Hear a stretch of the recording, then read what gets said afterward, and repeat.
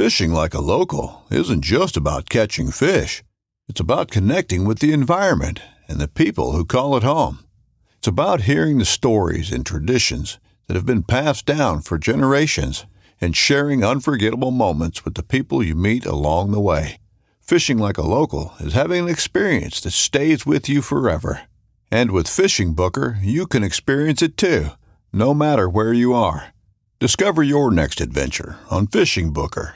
This upcoming concert season will be all about the boots, and Tecovas is your stop for the best in Western style. Tecovas has seasonal and limited edition offerings this spring and summer, including men's and women's boots, apparel, hats, bags, and more. All Tecovas boots are made by hand in a time-honored tradition with timeless styles that are always on trend. And Tecovas has first wear comfort with little to no break-in period. It's hard to find this level of comfort paired with this level of style.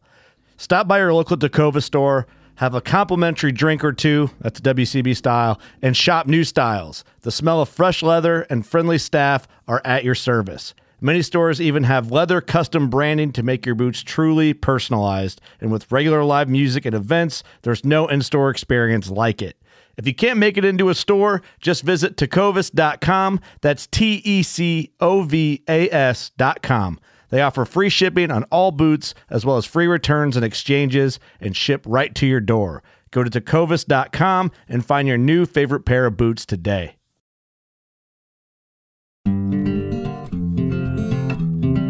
You're listening to the Fish Untamed podcast, your home for fly fishing the backcountry.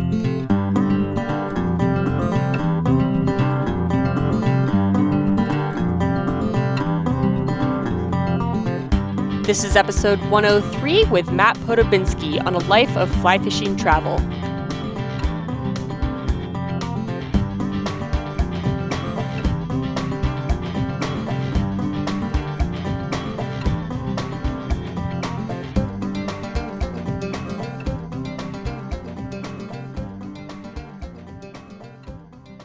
I love to start every episode by getting a background on my guests and how they got into the outdoors and fishing. So tell me how you got started in fly fishing.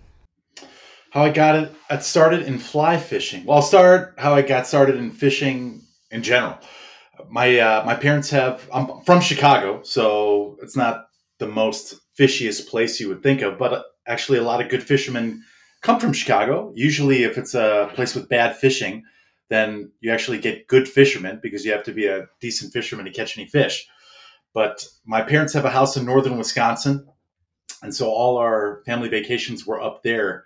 We didn't go to Disneyland or anything like that. It was all drive up to the house in Wisconsin from Chicago. And we've got a house right on the lake. So anytime I got some free time while we were up there, I was either running around in the woods looking for salamanders or frogs, and then fishing off the pier for bluegill when I was real little, and then a little bit bigger bass, and then a little bit older muskie and pike and all that stuff. I started fly fishing, I think in 2000. My cousin and my aunt lived in Denver, and I went out to visit my cousin, and I bought a fly rod to fish for trout.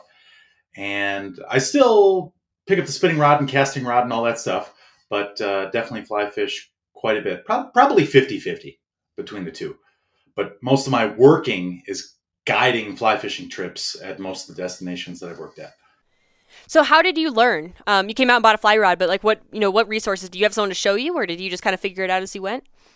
Yeah, totally figured out on my own, self-taught. Well, I can't say totally self-taught. I mean, definitely picked up things at the different places that I worked, or anytime that I met up with someone that was also a fly fisherman, picked their brain about casting a little bit better or something like that. One of the guys that helped me the most actually was one of my fellow guides in India, Bobby. Kind of helped me with the double haul, just letting line out on the back cast and the front cast.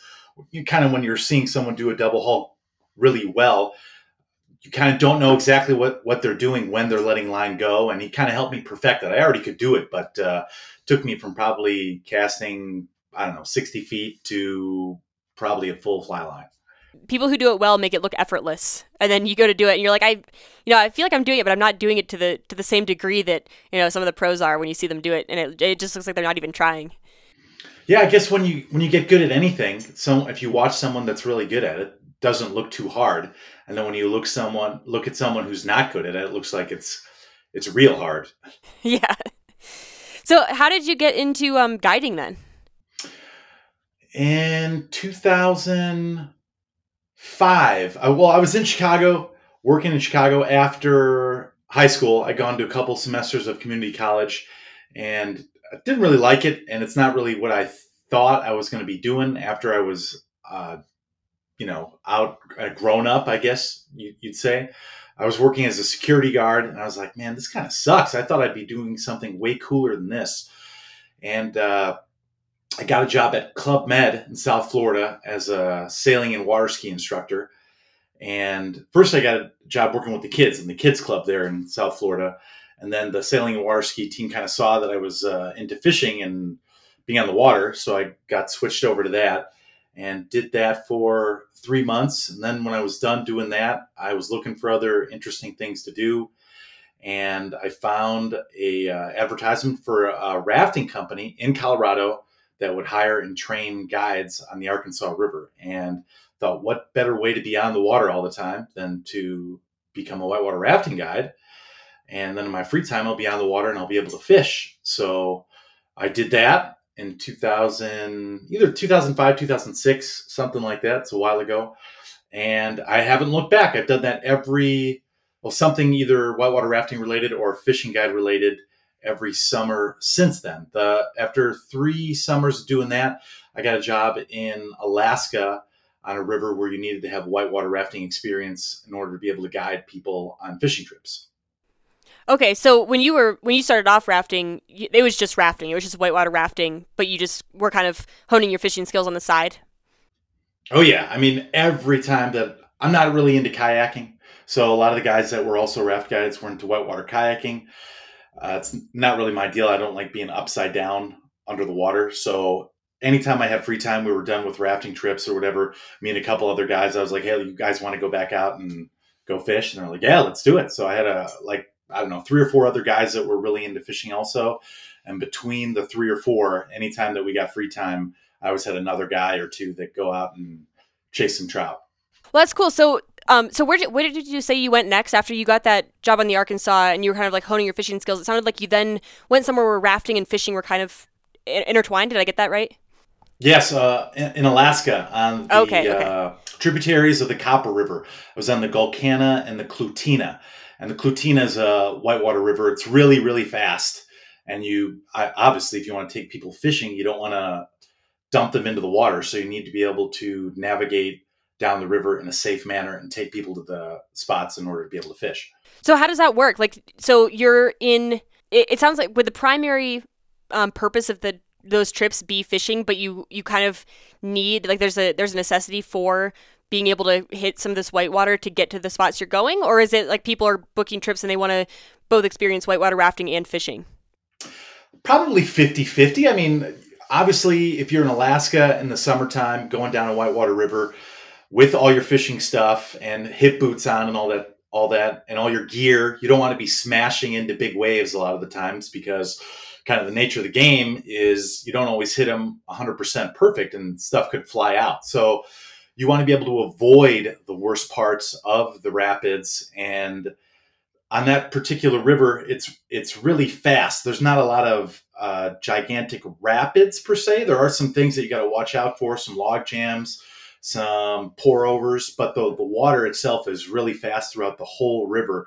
So you got to be able to read the water, use the river to get to the spots, be able to pull out and be able to get to those small spots that you can fish in a safe manner so that, people aren't falling out of the boat. The water's cold. It's a glacial river. So yeah, you definitely experience a little whitewater while they're there, but the prime objective would be to get to the spots, be able to fish. And yeah, I mean, people are enjoying the whitewater too. It's definitely fun.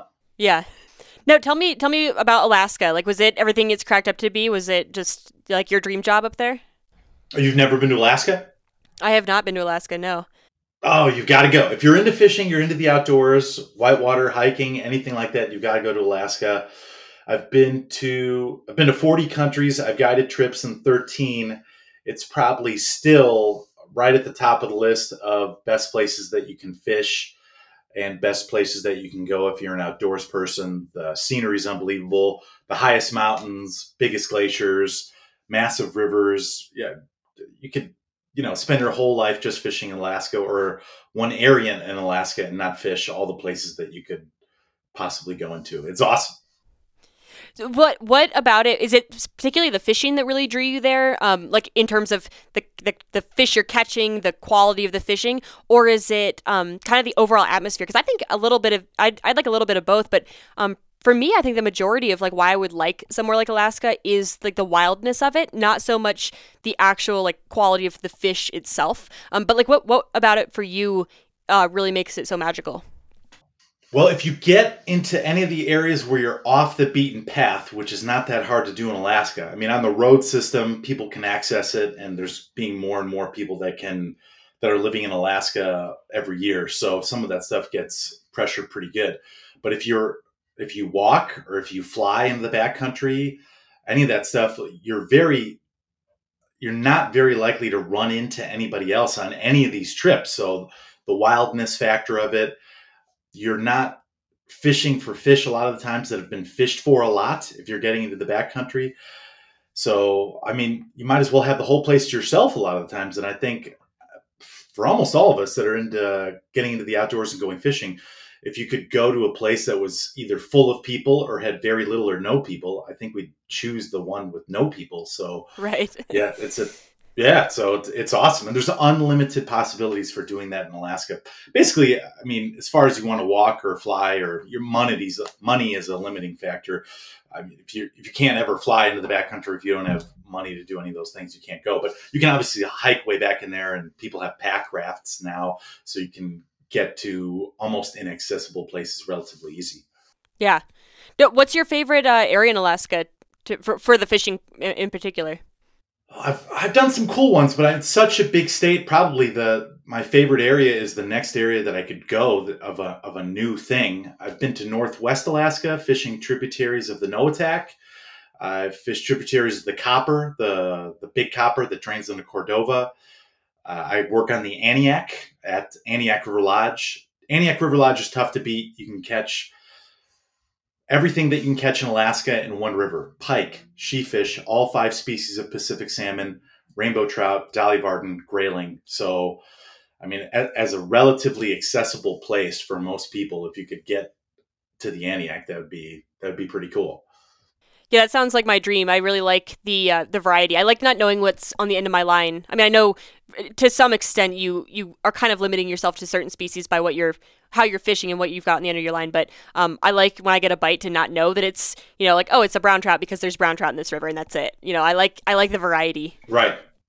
There's a huge variety in that area, and it's not all areas in Alaska have that. Like the original place that I worked in Alaska on the Gulkana and Clutina, you're pretty much going to catch either kings, sockeye, grayling, or rainbows. That was pretty much it that they had in that river. The occasional whitefish, that's about it. But on the Aniak, you've got everything that you can catch in Alaska, pretty much. And we've had guys that have caught all 10 species of catchable fish in a day that they were there, not just the week that they were there. Yeah, it's crazy. You got to get a little bit lucky and be there at the right time of the year, but it can happen. And on a normal year, the last couple of years haven't been really that normal. The chum runs have been a little bit down, but it's like what you read about in the articles or books written 100 years ago. Like the first season that I was there's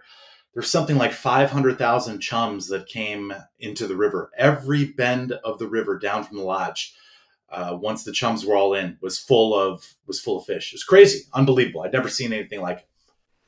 Is there a culture of keeping fish there? Because I know, I have no problem with keeping fish, but there is generally kind of a culture in fly fishing, especially when you're on a guided trip of, we're putting this fish back because, I want to still have a job tomorrow kind of thing. But because salmon fishing and kind of the heritage of that it goes so far back in Alaska with like it being a food source, do you keep a lot of fish on those trips, or is it still kind of a catch and release atmosphere like some of the guide trips down here? Well, you definitely have culture in the area of fishing for food because we're the closest. Where you fly into is the village of Aniak, And there's a lot of native Alaskans that live there and people that are resident Alaskans that live there at least for part of the year. And so they're fishing for subsistence. Now, we don't do a ton of catching and keeping. We try to discourage people from trying to bring back a big box of fish. And in the couple of years that I've worked there, we've kind of eliminated that. But we definitely will keep a fish or two to eat while you're there.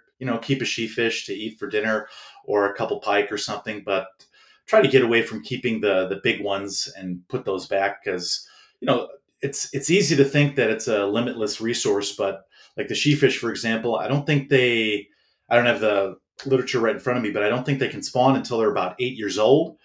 Okay. So that's a relatively old fish. So if you're doing that a lot, then you're cutting down on the reason that you want to be there. You want to be there to be able to catch one of those big fish to, experience it, whether you want to take a picture of it or not. But yeah, you catch a couple 4-pounders, sure, take a couple back and have them for dinner, or a couple pike or a couple dollies. Usually there's tons of Dolly Varden and they're delicious. They're as good as the salmon or a sockeye or whatever. All of it's really good.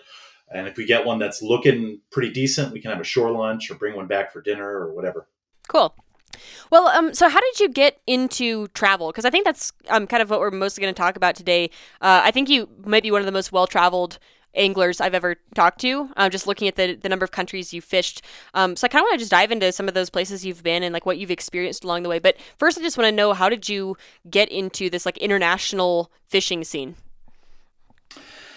Yeah, I don't want to give away too many of my secrets, but no, I'm just kidding. Most of it has been a little bit of luck, a little bit of like friends that have been working somewhere else also, and then just being persistent and getting an idea of the place that I wanted to go or a fish that I wanted to fish for, and contacting the companies that were there and keep contacting them until an opening opens up, and grab it when I get the opportunity to go there and do it. Because a lot of people talk about going to different places, but the difference is to actually take the opportunity when you get it. Yeah. So it's just like these things have come up for you. Yeah. So the first place that I got to go right away in that first winter when I was a raft guide, I got to go to Honduras, and I started working as a raft guide there also.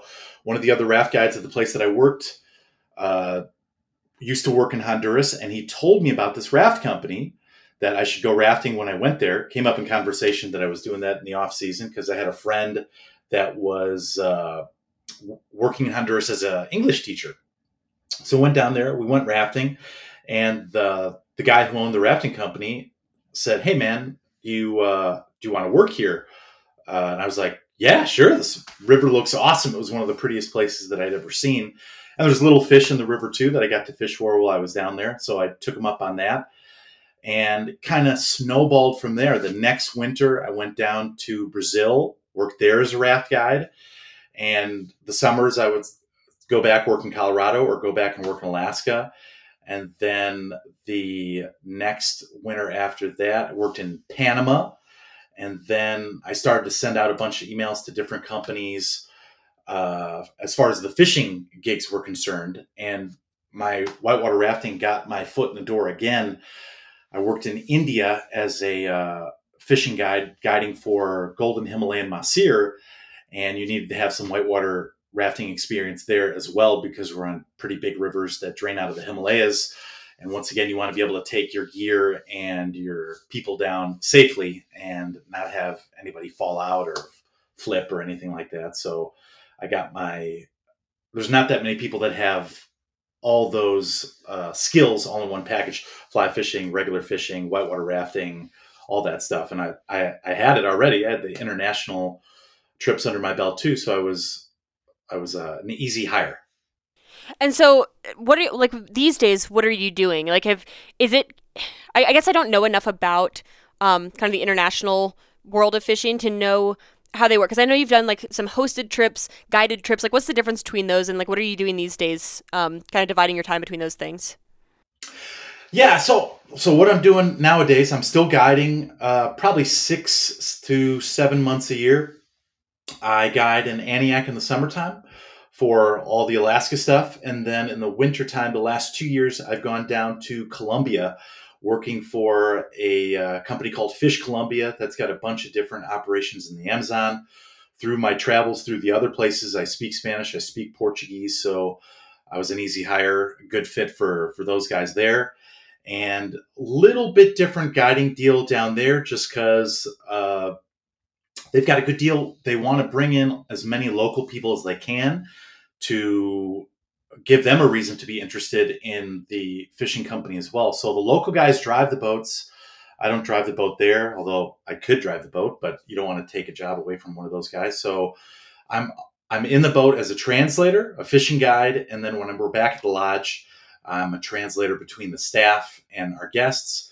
And then it's also, I guess, a hosted trip as well, just because I'm going back and forth in between the guests and the staff, making sure that everything is where it should be and that they're as comfortable as possible while they're there. Okay. And I want to kind of maybe transition over into like hearing about some of these places. Like, I know you have a lot of countries on your list here, so I don't know if we'll have time to get through all of them in detail, but tell me about, I guess there's like a kind of a common theme that there's quite a few in like Central and South America, which is something that we haven't really gone into on this show before. And I think it's really intriguing. Like, if all the places I could go in the world, I think that would be a really fun place to go. So tell me about the fishing in kind of Central and South America, like the Amazon. You mentioned Colombia, Honduras. Like, what is the fishing like in these places? Oh, great question. I'm glad you asked. It's awesome. It's as varied as it is in the United States, maybe more. A ton of different species. Obviously, there's thousands of different species on the Amazon. I guess once you get into Central America, going into the Amazon region, gets very tropical, and you kind of, the further you go south, it gets more and more like the Amazon stuff that you would think about with peacock bass and payara and all that kind of stuff. But there are some interesting fish in Central America too. There's guapote, which is another big cichlid. There's another fish that they call a machine. There's some saltwater stuff that comes into the estuaries like baby tarpon and snook. So there's a bunch of cool stuff in Central America too, as well as bonefish and permit and a bunch of other stuff. But I think the freshwater stuff in Central America probably doesn't get talked about as much as it should. But I'm kind of glad it's a secret, because it's good to have some secret fishing destinations to go to every once in a while. But the Amazon stuff is awesome. I mean, all the big stuff in the Amazon is incredible. It's awesome quarry on a fly rod. Peacocks are unbelievable, and there's several different species and subspecies of peacocks. The payara, the vampire fish living in fast water tributaries of either the Amazon or the rivers that drain into the Amazon. Wolffish, it's got a jaw like a wolf trap, crazy looking ugly thing, kind of looks like a bowfin, but jumps like crazy when you hook it. All the big crazy species of catfish that aren't super likely to be caught on a fly rod, but can if they're in the right spots and you're in the right spot at the right time. Yeah, the possibilities are endless. And then you go further down to Chile and you've got all the trout and all that stuff that has been brought down there. So it's awesome. When you're in these areas that are so diverse, like I'm thinking of like the Amazon area where it's just, I mean, there's probably more species in like one of those rivers than there is in the entire Western U.S. How do you like target a specific species? Obviously, you can kind of cater your techniques to what kind of fish you want to catch, but is it kind of like the luck of the draw of what shows up on the end of your line, or are there very specific ways to say, I want to catch this species and I'm going to, do such and such to make that happen?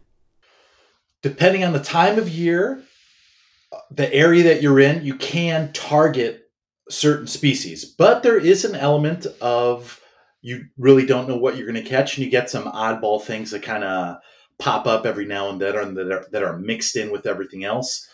Like the payara, they like a little bit faster water than the peacocks, and they don't generally go into the lagoons, but there's sometimes when they do, especially on certain rivers and certain situations. And then the peacocks, for the most part, don't like super fast water, but there are certain subspecies of them that do like a little bit fast water. So it kind of depends on where you're at, on how you target them and what you use. But they're for the most part, they're all fish eaters, and they will grab similar flies. Like a little minnow style fly is going to get you almost everything that swims down there. And you can scale it up or scale it down for some of the little stuff.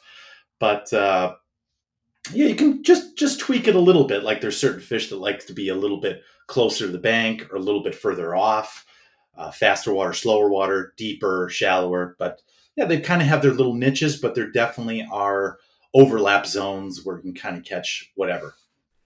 And do you have a favorite species from this region that is just like super fun for whatever reason? I mean, the peacocks are awesome. The payara are definitely super cool. I probably got to say the Dorado. They don't share the same waters as the peacocks of the Payara, but they're a little bit further west and south. But they're still in, I guess, where the Andes meet the Amazon would be the waters that you start to find Dorado in, just because they're a little bit more walk and wade type fishing than some of the boat bound stuff you would be in for peacocks. But it's all awesome. I mean, I only picked that by just a hair, and I probably like walking and fishing a little bit more than I like fishing from the boat. But all the places are so pretty and so different. It's tough to pick a favorite. And what's the fishing culture like down there? Maybe in general, and also I'm sure fly fishing is becoming a bigger thing now that people are starting to do more international, more like destination fly fishing trips. But just in general, like what is the culture like down there in terms of fishing? Anywhere on the Amazon where you've got big fish or rivers full of fish like that, you definitely have a fishing culture.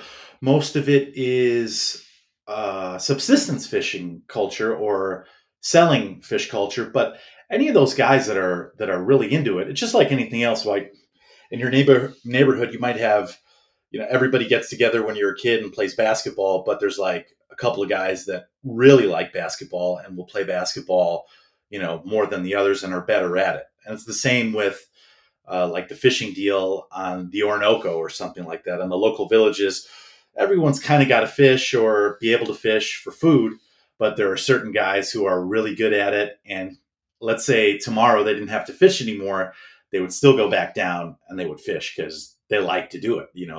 Uh, some of the areas like that, they're not too much rod and reel fishing, a lot of hand line fishing or fishing with a cast net. But the guys really know the river and they know the places that the fish hide out. They know what the fish eat. So while they may not be the most well versed in lures and flies and stuff, they're definitely good guys to talk to about where certain fish like to be, or how to get into a certain area, or how spooky the fish are, because they definitely know the quarry that they're going after. So when you're down there, are you almost entirely fly fishing, or do you participate in the other like styles of fishing that like the hand line and things like that? Haven't done a ton of hand lighting. The guys who are good at it, they make it look pretty easy. We were talking about that before with fly casting, but when you're so times I've seen a couple different ways. One of the coolest ways that I've seen it is in Chile. They take like a coffee can and they drill a hole in it and put a piece of wood in there, so you've got something to hold on to, and then they use it like a spool, like the spool on an open face spinning reel, where you spin your lure around with one hand and you throw it and the line jumps off the spool, and then you wind it back on the spool as you reel it in. And I've tried it, and somehow I don't exactly know the movement that they're doing, but they don't seem to get a tangle. But I just got tons of tangles when I was doing it. I was like, man, this is way easier when I saw this guy doing it than when I tried to pick it up and go for it myself. And on Venezuela and on the Orinoco, the guys just kind of use it. They still have a spool, but they don't use the spool to like wind it back on while they're fishing. They just kind of pile it up, and sometimes they get a big pile of line that gets caught up on it and everything. But they're definitely good, man. They've got some technique while they're throwing their lure or their hook with a big fish on it or whatever. They're definitely good. They've taken it to the next level. I don't know if it's the art form level yet, but it's better than the newbie, if you just pick it up and try and do it. I guess when you've been doing it for thousands of years, or like your culture has been doing it for thousands of years to feed themselves, you've got to get pretty good pretty fast compared to someone who's just picking it up and trying it for the first time. Definitely. We last year while I was down there, we were on a river fishing for peacocks, and we came into this lagoon. There was a guy in a small canoe, probably only like a 10-foot canoe, dugout canoe, and he was fishing with a hand line, but with a Rapala, and he had all these different casts that he would use. Now, most you're spinning the lure around and you fling it out, kind of like you'd throw a lasso. But he could do it underhand, he could do it offhanded from the left side of his body if he was throwing it with the right. Overhand, he had all these different ones that he would use to get it up under the brush when he was casting it towards the bank. And I was like, oh man, that's cool, man. Just like with a casting rod or a fly rod, whether you stop the cast short to kind of shoot it under the mangroves or do it a little sidearm or whatever, he had all the same moves, but just with a hand line. Yeah. I feel like it's easy to think that something like that, I'm picturing the coffee can on the stick, and in your mind, you're like, well, that's nowhere near as like complicated or diverse as something like fly fishing, where there's all these different casts and lines and rods, and you could basically go down an endless hole if you wanted to. Compared to this thing that must be so simple, and then you realize that like people make everything very complicated when they either need to do it all the time or they just like to do it. Like people have fun like trying, experimenting with different techniques and things. So it's easy to forget that something as seemingly simple as a coffee can and a stick, the person who's using that and has been doing it their whole life probably has just as many variations of how to work that and use it as someone with a fly rod does. Definitely. They're definitely good at it. There's no doubt about it. I tried it a couple times and I ended up with a big bird's nest, and somehow they're managing the line and I'm sure I would get it after a while, but they make it look easy. Do you have any stories that come to mind from this part of the world? I just picture the Amazon is still such a wild place. I know there's lots of people that live within the bounds of like the Amazon, but I think compared to what we're used to, especially in the U.S., it just feels like such a vast, wild place. And I have to have some mishaps or weird encounters or things like that happen. Does anything come to mind as like a crazy story that happened in that region of the world? Been pretty lucky as far as safety stuff is concerned. Never had any, crazy boat flips or anything like that. Little run-ins with weird spiders and animals and stuff like that. Nothing crazy, though, on the Amazon. Have run into leopards outside the tent in India and tigers on safari in India and fishing in tiger tracks in India. Definitely fished right around where jaguars were in the Amazon. But never had anything crazy charge me or anything like that. But I mean, all the stuff is there all the time, and what would be crazy normal for me, I guess, might be crazy for other people. We've had poisonous snakes in camp, but you just pick the thing up and throw it outside of camp, or you have some nasty spider, you just shoo it into a bucket and then throw it back into the jungle. I mean, you've done it 150 times, so it's not that exciting, but someone else might tell the story that, the spider was as big as your head and blah, blah, blah, blah, blah. But nothing super nuts that comes to mind, but to each their own with that type of adventure. You know what I mean?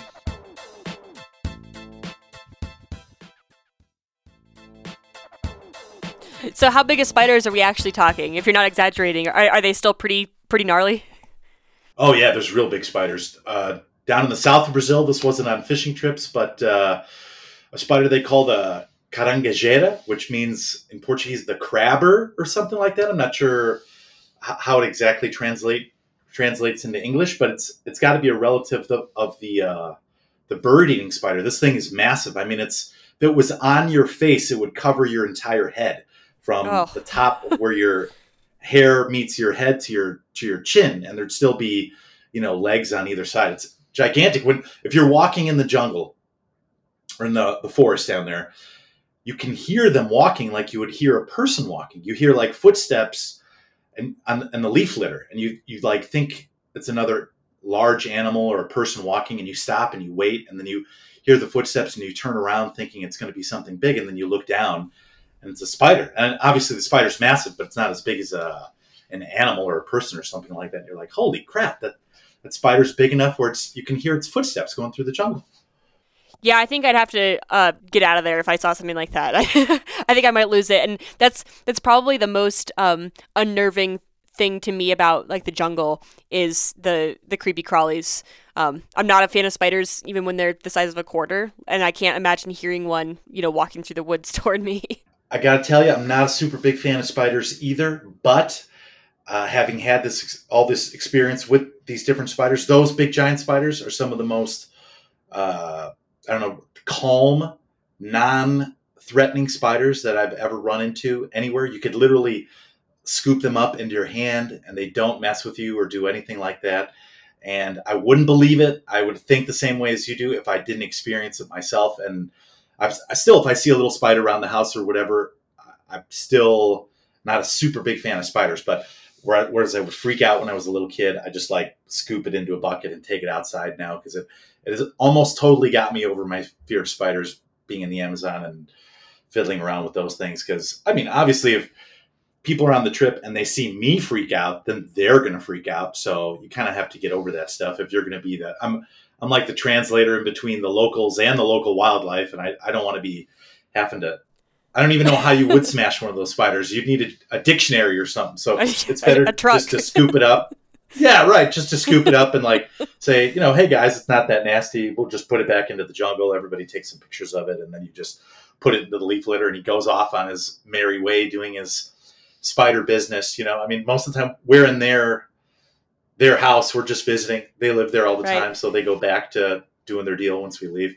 Maybe they're just so big that they know they're top dog. They don't have that same like nervous energy that some of the smaller spiders do. You said they're like very calm, and I have to imagine if I were a spider that large, and I saw how people reacted to me, I would get a bit of an ego and think I don't really have to try too hard. Like I can just cruise along, and everyone's gonna part ways for me as I come through. It's possible. It's definitely possible. There are some ones down there that aren't quite as big as those that. They do something, I guess you would say, like a rattlesnake does. A rattlesnake shakes its tail because it's letting you know that it's dangerous, right? And there's some other types of tarantulas or nasty spiders that they raise up their front legs and show you their fangs. And that's one of the ways that it shows you, like, hey, don't mess with me. I've got big teeth or something like that. And yeah, you see one like that, and yeah, it's best to just go the other way. That's what I do most of the time. I just say, yeah, okay, like, all right. As long as you're not in my tent, like you can do whatever you want. Yeah, right. So tell me more about India. You mentioned India and like tigers and stuff, and that, that's, I think spiders are one of those things that, yes, there are dangerous spiders out there, but for the most part, people are scared of them when they actually mean them no harm. Whereas tigers, I feel like, are an actual, threat. That's you risking your life being in that area. So tell me more about the fishing in India and also just like kind of the environment of India. It sounds like a kind of nerve-wracking place, being in a place where you're not necessarily the top predator. Sure. So I worked in India, in northern India, on the border with Nepal, kind of in that region there, the foothills of the Himalayas. So it's a little bit different than in the south of India, where you'd have like rainforest or something like that. It's for the most part, depending on what area that you're in, it's a deciduous forest. So it's trees that lose their leaves, or if you're up towards the Himalayas, evergreens that keep their leaves all year. So it kind of looks like the forest back home, like in southern Illinois or in the Front Range in Colorado. It doesn't look too dissimilar from there, maybe a little bit more lush or something like that. But there's big critters. There's elephants that live there. There's sloth bear. There's leopards. There's tiger. One of the coolest things about India and all the animals there, from the barking deer all the way up to the sambar, which is a big deer like our elk, and everything in between, monkeys, peacocks, goats, everything has like a danger call for when the leopard or the tiger is around. So if all the animals start kind of barking or giving the alarm call, you kind of know that there's a big cat around, or big cat or some other predator like that. So you can kind of listen to the forest. You look at the forest, it doesn't look like there's anything there. And then all of a sudden everything starts to go bonkers. And you know that, okay, there's a tiger or there's a leopard right over there. And he's moving left to right and up the mountain, because that's the way that the animals are calling. So it is pretty cool. I guess it is a little unnerving also, but I mean, you kind of know what's going on around you most of the time. Like, I guess the tiger's probably going to hunt most of the time in the morning and in the evening, which is probably when, fishing time is most good anyway. But you're not out on the river at dark if you're in, the tiger reserve or anything like that. You've already made it back to camp, because that's when stuff's moving around. But it definitely is cool. It does put you in your place in the food chain, and you definitely have to be on edge. You've got a couple other people with you while you're fishing. You've got a tracker, fishing guide. So you've got some backup in case anything pokes its head out. How common are tigers? Because I picture, in the US, we've got mountain lions, for example, but most people have never seen one. And that doesn't mean they're not around. But for the most part, when you go out in the woods, you're not really that worried that there's a mountain lion behind every corner, because they're not all over like deer are. But like, how common is a tiger there? Is it a very rare encounter that you find tracks or see one? Or is it kind of like, if you stay here for a decent bit of time, then you're probably going to come across a tiger or, signs of a recent tiger visitation sometime, in the past couple of days? Depending on the area, it could be fairly common. So one of the places that I was guiding was Jim Corbett Tiger Reserve. Jim Corbett was a famous guy in India that hunted man-eating tigers around the turn of the century, 1800s into the 1900s. He lived in India up until the time of independence, and then he moved to Kenya. And they named their first national park and their biggest national park after him. And it's got one of the most densely populated areas with tigers in the world. So they're there, and you see their tracks fairly common in the buffer zone and down into the reserve. When I was there, you could still fish into the reserve. They don't let you fish into the reserve anymore, which is kind of a bummer, because it was an awesome experience and one of the coolest experiences that I've had in my life, being able to fish into the tiger reserve. But I've seen tiger tracks. I've seen their scratches on trees. I've seen the animals giving the alarm calls for when they're around. I'd say in another area that I fished in northern India, the leopard is probably a little bit more common, where you run into signs of the leopard, then probably the tiger is there. But they're definitely a big, kind of dangerous, scary animal, and you have a fairly decent chance of at least running into the sign of them. I'm sure that I've been fairly close to both, but I've never seen either one while I was fishing. If you ever talk to Jeff Courier on the podcast, he's got a real cool story of where they ran into a tiger on, I think they were walking either to go fishing or walking to go back from fishing. I've seen leopards as we were driving to and from the river, and I've seen leopard tracks a lot of the times while I was fishing on the rivers in northern India, but I've never seen a leopard while I was fishing. But that's just luck. I'm sure they were there. Yeah. So tell me about the fishing itself. Like, what kinds of species are you fishing for in India? And kind of similarly to what I asked earlier, like what is the fishing culture like there? Is it a lot of fly fishing for these species? Is there like a long fishing heritage there?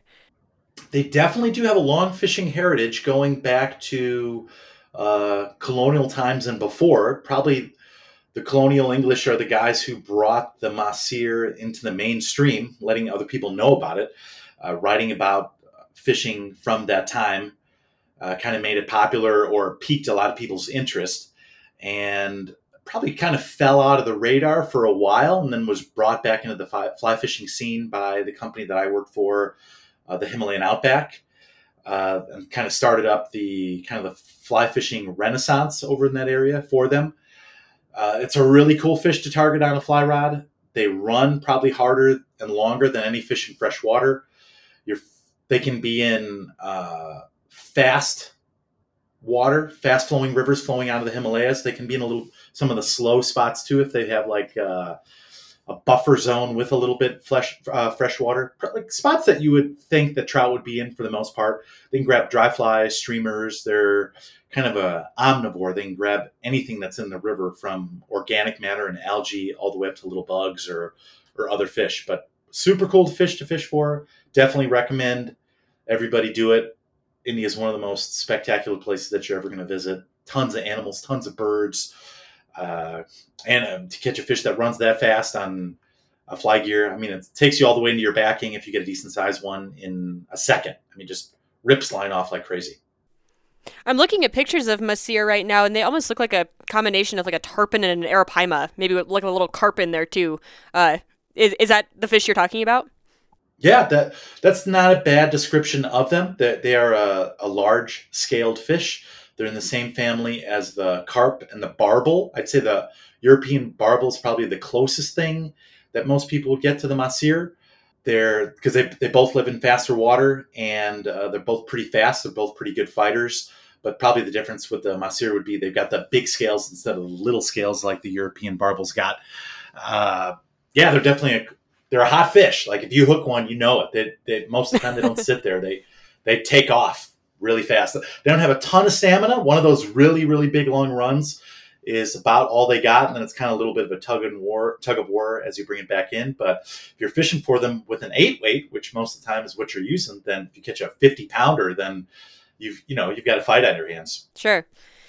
And the last place that I kind of wanted to talk about that you mentioned in your list was Mongolia, because that's, I feel like, a lot of people's it's on a lot of people's bucket lists now. I think it's gotten more well known just because of like taimen fishing and stuff. Tell me about Mongolia. Is that what you were fishing for there? Or what other species do they have besides taimen? What's the fishing like? Just give me an overview of Mongolia.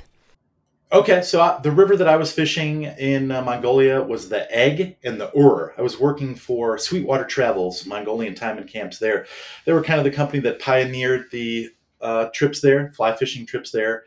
And they're kind of unique as they run the trips out of a jet boat, and some of the other companies run their trips out of either rafts or drift boats. And while I guess there's a romance to the rafts and the drift boats, for fishing purposes, I definitely recommend going out of the jet boats, because you can target the areas that have taimen in them and have big taimen in them.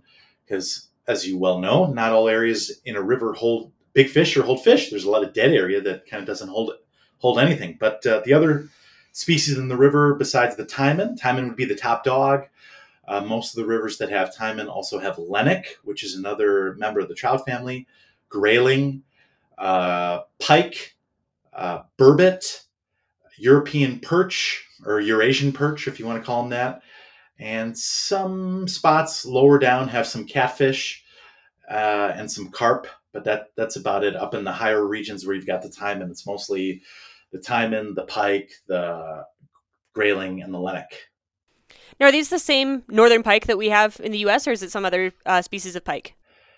That it's depending on which way the river drains. You've got 2 different species of pike in Mongolia. They drain east into the Amur River. You've got Amur pike, which have black spots on a light background. And if they drain north into Lake Baikal, which is like the rivers that I was guiding on, then you have northern pike. So those would be the same ones that we have. So they do behave a little bit differently. I haven't fished for the Amur pike really at all, but from what I understand, talking to people that have fished for the Amur pike, they're a little bit more of an open water predator, whereas the northern pike likes its little ambush spots. But yeah, you would definitely recognize them right away as the pike that we've got here at home. And they can get pretty big too. Probably the biggest that we caught in the Egg and the Ur was probably low 40 inches, not pounds. But they definitely take a back seat to the taimen as being the top predator. They're not so much in the fast water. They're in a little bit of the oxbows and lagoons and stuff off the main river. But every once in a while, you'll catch them in a riffle or something. Yeah, I'm looking at pictures of this Amur pike now, and if I didn't know better, I would say it was a brown trout crossed with a pike. Like, it looks like a pike that has kind of the spotting of a brown trout. Yeah, they look very similar to our Great Lakes muskie, our spotted muskie that we have here, but it's got rounded fins just like a pike. Unfortunately, I haven't gotten to fish for them yet, but they're on the list. I'd love to do a special trip where I go for just those and the trophy size ones of them. But right now, Russia's kind of off limits. I think some of the best size Amur pike are in Russia, but they do have some decent sized ones in Mongolia in the I can't remember the Amur river drainages that you fish in Mongolia. I can't remember the names of the rivers there off the top of my head. The Onan River, I believe, drains into the Amur, and they've got Amur pike on the Onan. But haven't done it yet, but it's on the list. If I go back to Mongolia, I would definitely love to target them. Is taimen still kind of the top dog in terms of what people want to come and catch when they come to Mongolia? Definitely. I'd say probably 90% of the people that are coming to Mongolia want to target taimen. There's a couple of oddball other species there too. There's the Altai grayling, which in Western Mongolia supposedly is the biggest grayling in the world. And there's the Altai osman, which is up in the mountains and mountain lakes up there, which is, I guess, big species of minnow. I guess you could say it's probably in the Masir family, something like that inhabits those lakes up there, which would be a cool fish to go after just to kind of see the scenery and catch the fish. But the taimen's the big one. It's the hot, sexy big trout that grabs surface flies and big streamers and stuff like that and jumps. So definitely the top one that people want to go after. How big do taimen get like what would be a good size taimen if you went out and you reeled one in? Like what would be a trophy fish? Anything over 40 inches is a good taimen. Anything over 50 inches, I'd say, is a trophy taimen. And then anything over 60 is, a holy crap taimen. I can't believe that I just caught that thing. But they're there. I mean, there's every year while I was there, we had encounters with fish that would be that big or close to that big. And camp record, I think, was like 63 inches or something like that. So they get that big for sure. And bigger. If the camp record is 63, then I'm sure that there's fish there that would be 65, 68, something like that. And you said they eat on the surface. What kinds of surface flies are you using for these massive ones? The taimen in Mongolia is a little bit special because there are so many rodents in Mongolia. There's, if you look at the Mongolia Book of Mammals, the rodent section is like a third of the book. There's kangaroo rats, there's gerbils, there's lemmings, there's rats, there's mice, there's tons of ground squirrels, everything. It goes on and on and on and on. And then like a whole bunch of other little side subspecies of those little different rodents. And at one time or another, those animals have to cross the river to get to the other side, just like any other animal. It doesn't really make sense why they cross to the other side, because you've got 8 million trees on one side of the river and there's 8 million trees on the other side of the river. And if you spend enough time on the water, you'll see a squirrel swim from one half of the river to the other side. I think to myself, why would he do that? Why wouldn't he just go walk the other way instead of trying to swim across? But they do swim across, whether it's because of wildfires or there's a sexy lady squirrel or lemming on the other side of the river. And when they do, the taimen grab them. And so poppers, chuggers, Titanic sliders, wake flies that are just like a big ball of deer hair, any of that stuff will catch fish. They definitely are drawn to the surface more in Mongolia than they are in Russia or Europe. In Europe, they have the hucho instead of hucho taimen. And talking to the guys that fish for the hucho, they say they almost never get them on dry flies. They're all on big streamers. So that's just because they don't have all those rodents that are swimming across the river. And they'll eat anything that's in the river. If it's small enough to fit into their mouth, a big taimen's head is as big as a Saint Bernard's head. So, they can grab anything. So a squirrel, a snake, whatever, a marten or something like that, a beaver, anything like that swims across, they could grab them for sure. Not a full-grown beaver, a small beaver, they could definitely grab. So the flies you use for this, I'm thinking of, your typical mouse flies that someone might use for like a brown trout. Would you use that size of fly, or would you take your typical mouse fly and basically beef it up until it's the size of like a rat? Like, do you have like squirrel flies, or are those like too big to Definitely. cast?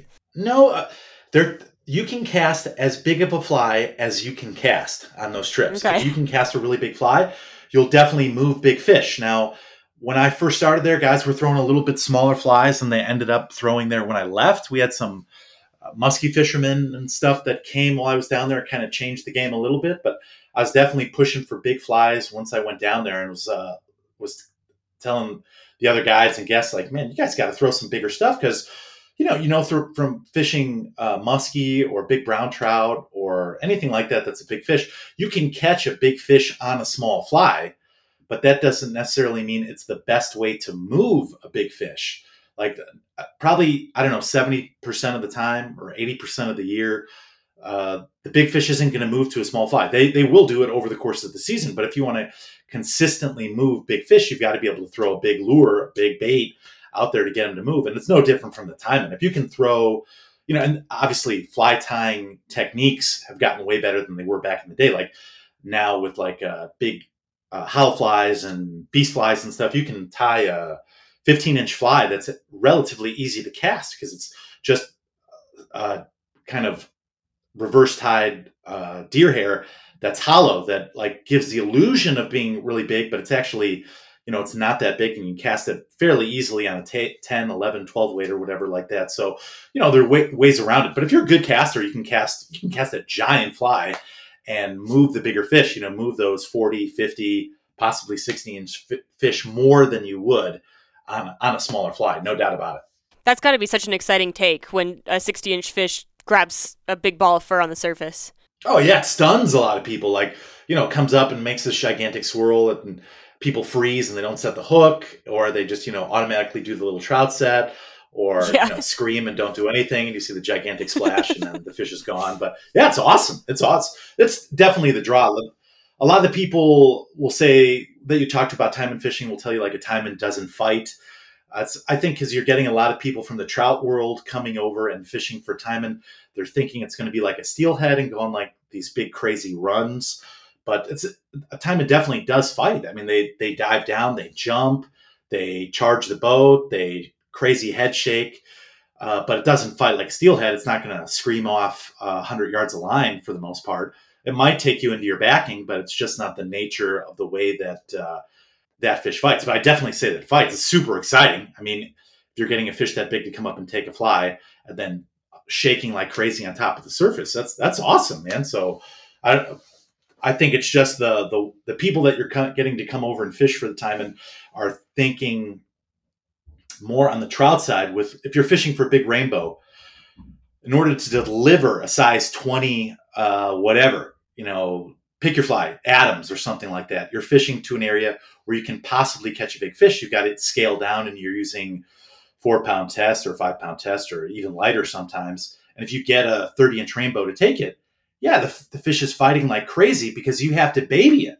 Now, if you were fishing with 30-pound test for that same rainbow, you could rip it out of the water and drag it up on the bank. So yeah, you can put a lot more pressure on the taimen because you're having to cast a size 8.0 hook with the mouse on it or the big giant streamer or whatever.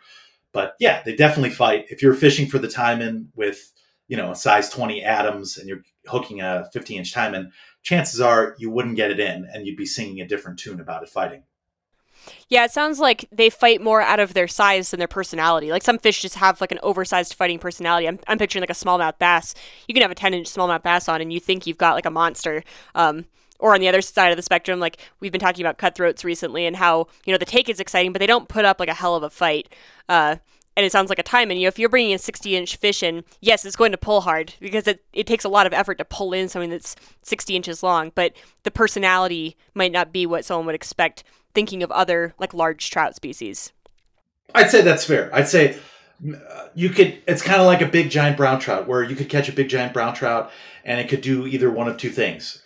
It doesn't really know that it's hooked and you get this thing close to the raft or the shore and your buddy with the net comes over and scoops it and you've got it. And this is the biggest brown trout you've ever caught. Looking back at it, the fight wasn't that crazy. Or you can get your big giant brown trout that goes absolutely bonkers. It's out of the water 4 or 5 times during the flight. It ran back and forth across the pool 4 or 5 times and you barely got it in. And as soon as you get it out, the hook falls apart or something like that. It took you to your absolute limit. And they can do both, right? The taimen, sometimes it'll be the craziest thing ever. It's jumping out of the water, going down, screaming line out, or you get this big fish in relatively easy because it didn't even really know that it was hooked yet. And the chances of a big giant smallmouth doing that, pretty low. It's probably going to go crazy one way or the other. So it probably has, more of the attitude of the big giant brown, where you might get one that goes nuts and you might get one that kind of comes in relatively easy. Gotcha. Well, the last thing I wanted to ask you before we wrap up is, like, you've traveled to so many places. Is there a place that's still on your bucket list that you are really hoping to go to someday that you haven't been to before? Oh, yeah. So 2 things. I love to talk about where I'd like to go. There's a few places I'd like to go. And there's one thing I want to mention before I forget about it. There's so one of the companies that I work for, fishing for Dorado in Bolivia, they just opened up a new place in Brazil fishing for a special type of peacock bass that there's not a ton of places to fish for this peacock. Most of the places that you fish for peacocks, they're not necessarily in fast water. And this peacock is called the Panema peacock bass. And they get big, close to 20 pounds. And they're in fast water. And you can target them with a fly. And in this new lodge, Panema Lodge, it's just going to be just fly. So you're not having to worry about other people targeting the fish with lures and stuff while you're there. And the first season opening there is going to be this fall.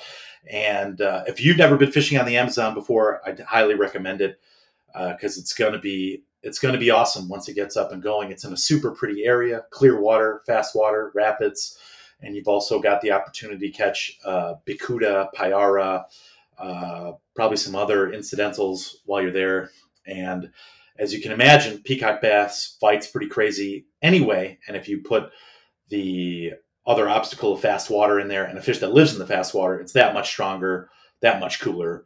So that's definitely a place that I want to go. I haven't been there yet, but I'm probably going to be either hosting trips there in the future. And if people want to contact me about hosted trips there, that's great.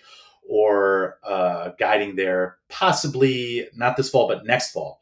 So it's definitely on my radar of places that I want to go. But yeah, I'm always wanting to push the limits of different fish that people haven't caught on fly before. So there's some ones that I've got on my list of things that I want to catch for sure. There's the mangar, which is a relative of the mahseer that lives in tributaries of the Tigris and Euphrates. Probably one of the best places you can catch it would be Iran. And we don't have the best relations with Iran now, so I probably won't be going there super soon, but I'd still love to do it. There's some interesting fish in Southeast Asia. The yellow cheek carp, which is in China, and tributaries, the Amur River, is a really cool one that I'd love to target on a fly or conventional tackle. The jungle barb or jungle perch would be cool. Giant snakehead would be cool. There's the pike barb, which is another cool one. I mean, there's a lot of stuff that I'd like to go after. Africa is another big one. Haven't fished in Africa a ton. I fished guided in the Seychelles, but I haven't gotten tigerfish yet on a fly. So that would be definitely cool to go after the tigers. So it sounds like you base your destinations a lot on the fish you want to catch. Like it's not as much about like, oh, I'd like to go to this place and then we'll see what the fishing's like. It's like you have a bucket list of species you'd like to check out, and then that kind of takes you around the world in search of those species. Is that kind of an accurate description? Yeah, I'd say that's fair. That's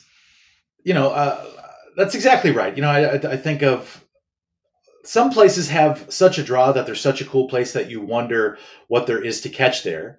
And there's definitely that aspect to it also, but definitely some of them I've got my target already, and I'll go through whatever it takes in that area visiting there to like get to the target. And at the end of the trip, when you've gone through the trip and done all of it, you've got like 1,000 more reasons to go back. Like you got a bunch of friends or a bunch of cool stuff that you didn't know was there besides the original target of the fish or whatever. But that's most of the time the original target is the fish, and then we go from there. Do you know how many species you've caught? Do you have a running list? No, my list is all stuff that I want to catch, not the stuff that I have caught. So I've got I'm a few years ago, I'm maybe like 20 years ago already now, I made a list of like stuff that I wanted to go after. And I'd like to go back and check it out and see how many of the ones that I've checked off of it. I haven't done that in a while, but definitely checked off a few. But there's definitely some more on there. How about you? How about having talked to me and talked to a whole bunch of different people that have fished all over the place? What kind of places would you like to go and experience and fish that you'd like to target? That kind of thing. My number one has always been Kamchatka, and I think that will stay number one until if and when I can go do that. Hopefully, hopefully, like Russia is still an option, into the future. But that would be my number one choice. Alaska is definitely a much more doable. Like that's not really a matter of if, that's a matter of when. We will end up in Alaska at some point. We're doing Belize in June, which will be our first saltwater trip. So I'm really excited to check out some of those species. But apart from that, like destination wise, I think South America would be really cool. We're talking about doing a Slovenia trip in a couple of years, and so marble trout might be on my list there. So apart from Kamchatka, that's like the one crown jewel on my bucket list that I'd really like to check out. And apart from that, like I just like catching new species. I'm not a species snob in that when I go somewhere I have to catch like the one game fish that is there. Like I want to catch as many species as I can wherever I go. Any species is valid to me. So basically, I guess maybe I'm the opposite of you. Whereas I like to go to a place and then find out what is there to catch here, and then just catch as many things as I can while I'm in that place. But I don't have a lot of like species on my bucket list specifically. I guess I've got more destinations, but really anywhere. Like I like to see how fishing is around the world and in different places. And I haven't done much international fishing. I've done some fishing in Australia, and I guess that's mostly the extent of it. But yeah, I guess I'd say Kamchatka is my number one. Where'd you go fishing in Australia? Oh, I lived in Townsville for 6 months. So I just did some fishing like in and around Townsville, a couple of the rivers I guess just one of the rivers in town I fished. And then we did a little bit of ocean fishing, not with a fly rod, with a like squid on a hook that we dropped down. I caught like a little hammerhead shark. I didn't catch a lot of stuff when I was there. I didn't have my own gear, so it was like if I could find locals who had gear, I would borrow it and go out for the day. But it was cool. I'd like to go back and do some more intentional fishing there at some point. Where's Townsville on the map? Where's Townsville on the map if you're looking at Australia? Northern Queensland.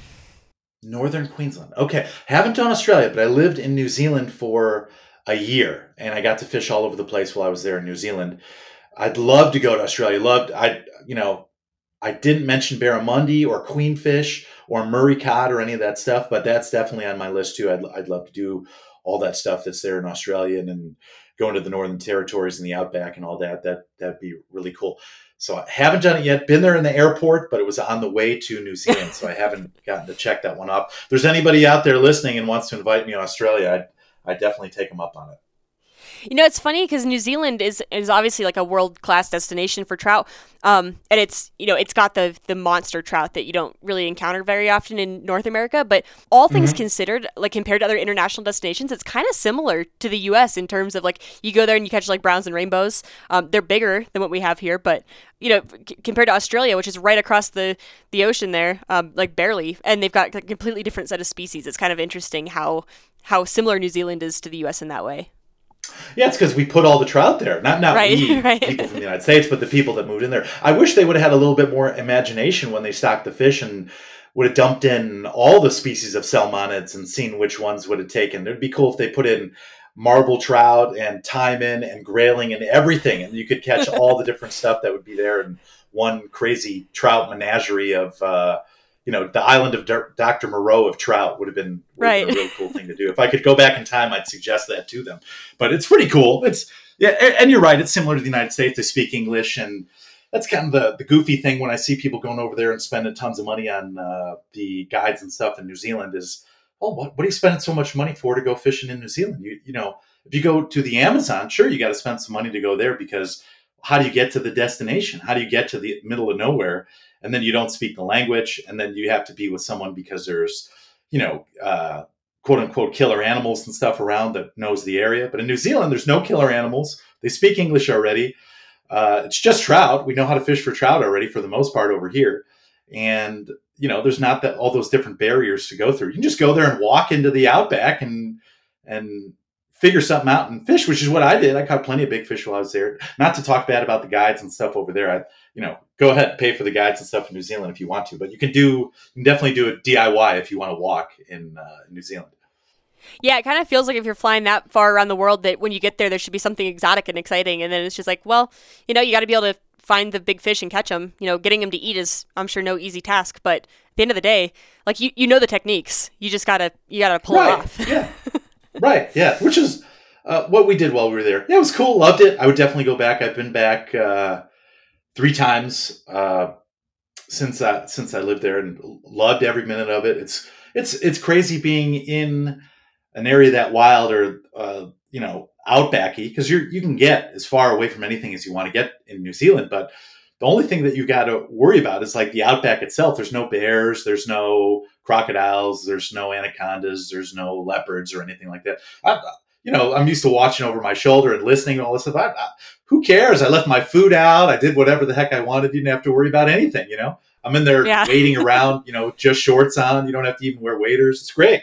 Well, it sounds like you have lived, or you've traveled to more places than most people will in their lifetime. So it's just a really special thing that you've gotten to see like all these different areas that are so different from each other. It's such a cool way to kind of experience fly fishing. Oh, it's been awesome. It's been, I wanted to be Indiana Jones when I was a little kid, and I've come, I think, as close to it with the fly rod or a fishing rod in general as you can. I've gotten to, find artifacts in the bottom of the river as I was fishing along. I've gotten to eat with local tribesmen in Northeast India. I've gotten to make a fly fishing movie in Northeast India. I've gotten to meet a lot of really cool people out of other, fishing personalities and stuff and be on podcasts like yours. So it's exceeded my expectations, and hopefully it keeps going the way that it's going because I like it. I'm not surprised. Well, just to wrap up, where can, do you have any social media? Where can people find you if they want to follow along or shoot you a message or anything like that? Yep, we've got MP Wilderman, MPWILDERMAN at Instagram is my Instagram, and then mpwilderman at yahoo.com is my email. If anybody's interested in hosted trips in any of the destinations that we talked about on the show, they can contact me and we can figure it out, or wants a little bit of information on when the best time to go is or what flies to use or any of that stuff. I'm always happy to talk to people about it. And if anyone wants to organize some sort of side trip to any of those destinations or something like that, I'd be happy to talk about it. So yeah, I'm pumped to talk about fishing for anything, anywhere, with just about anyone. Sounds great. Well, Matthew, thank you so much for taking the time. I had a great time chatting with you today. Yeah, and I with you. And Katie, let's do it again. Let's do another podcast sometime if you want, or meet up again on destination in Colombia with Fish Colombia or Panema Lodge in Brazil or wherever. You got to take time to do the stuff that you want. And I hopefully we see you there. Or I did mention this with Kamchatka. Obviously, Kamchatka we can't do right now, but Antioch River Lodge, it's close to Kamchatka as they're going to get to it. A lot of mouse fishing up there on the Antioch for big rainbows. You are in the middle of nowhere. Don't see that many people. It's not Kamchatka, but it's close. Well, I'm almost absolutely certain that we will end up in Alaska before we end up in Kamchatka. So I will definitely hit you up if we find ourselves up that way. All right, for sure. All right. Thanks, Matthew. Thank you. All right. That's a wrap. Thank you all for listening. If you want to find all the other episodes as well as show notes, you can find those on fishuntamed.com. You'll also find a contact link there if you want to reach out to me. And you can also find me on Instagram at fishuntamed. If you want to support the show, you can give it a follow on Apple Podcasts or your favorite podcasting app. And if you'd like to leave a review, it would be greatly appreciated. But otherwise, thank you all again for listening. I'll be back here in 2 weeks with another episode. Take care, everybody.